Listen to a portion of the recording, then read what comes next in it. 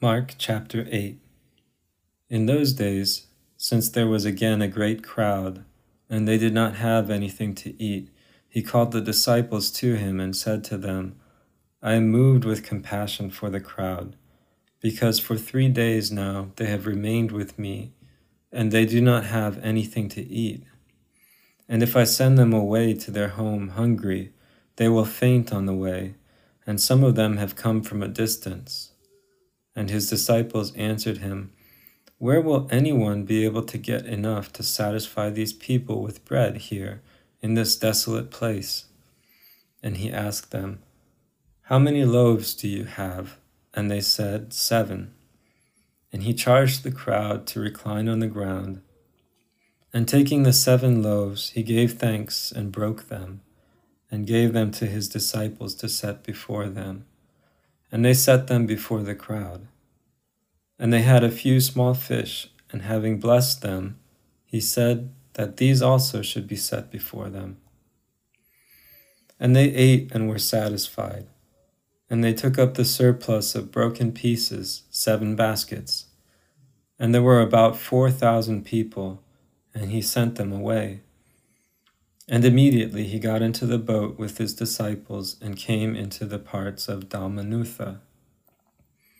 And the Pharisees came out and began to dispute with him, seeking from him a sign from heaven and tempting him. And he groaned deeply in his spirit and said, Why does this generation seek a sign? Truly I tell you, no sign shall be given to this generation. And leaving them, he again got into a boat and went away to the other side. And they forgot to take bread except for 1 loaf, and they did not have any with them in the boat. And he charged them, saying, Watch, beware of the leaven of the Pharisees and the leaven of Herod. And they reasoned with one another, saying, It is because we do not have bread. And Jesus, knowing it, said to them, Why are you reasoning because you have no bread? Do you not yet perceive nor understand? Do you have your heart hardened? Having eyes, do you not see? And having ears, do you not hear? And do you not remember, when I broke the 5 loaves for the 4,000, how many handbaskets full of broken pieces did you take up? They said to him, 12. And when I broke the 7 for the 4,000, how many baskets filled with broken pieces did you take up? And they said, 7. And he said to them, Do you not yet understand? And they came to Bethsaida, and they brought to him a blind man, and entreated him to touch him. And he took hold of the hand of the blind man, and led him forth outside the village.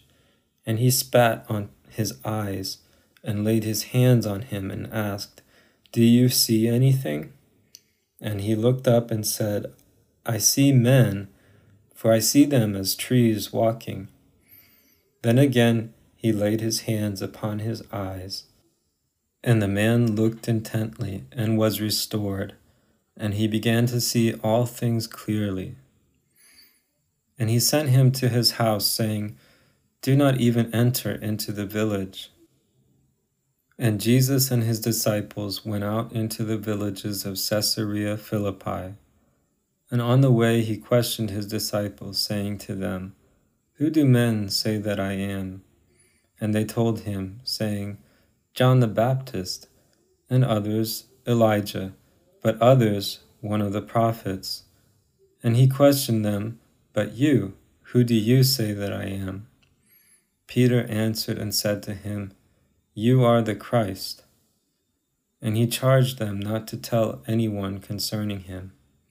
And he began to teach them that the Son of Man must suffer many things, and be rejected by the elders and the chief priests and the scribes, and be killed, and after 3 days rise. And he spoke this word openly, and Peter took him aside and began to rebuke him. But turning around and looking at his disciples, he rebuked Peter and said, Get behind me, Satan, For you are not setting your mind on the things of God, but on the things of men." And he called the crowd to him with his disciples and said to them, "If anyone wants to follow after me, let him deny himself and take up his cross and follow me.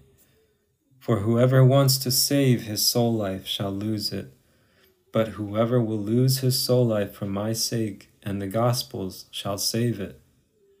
For what does it profit a man to gain the whole world and forfeit his soul life?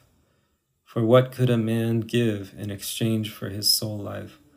For whoever is ashamed of me and of my words in this adulterous and sinful generation, the Son of Man also will be ashamed of him when he comes in the glory of his Father with the holy angels."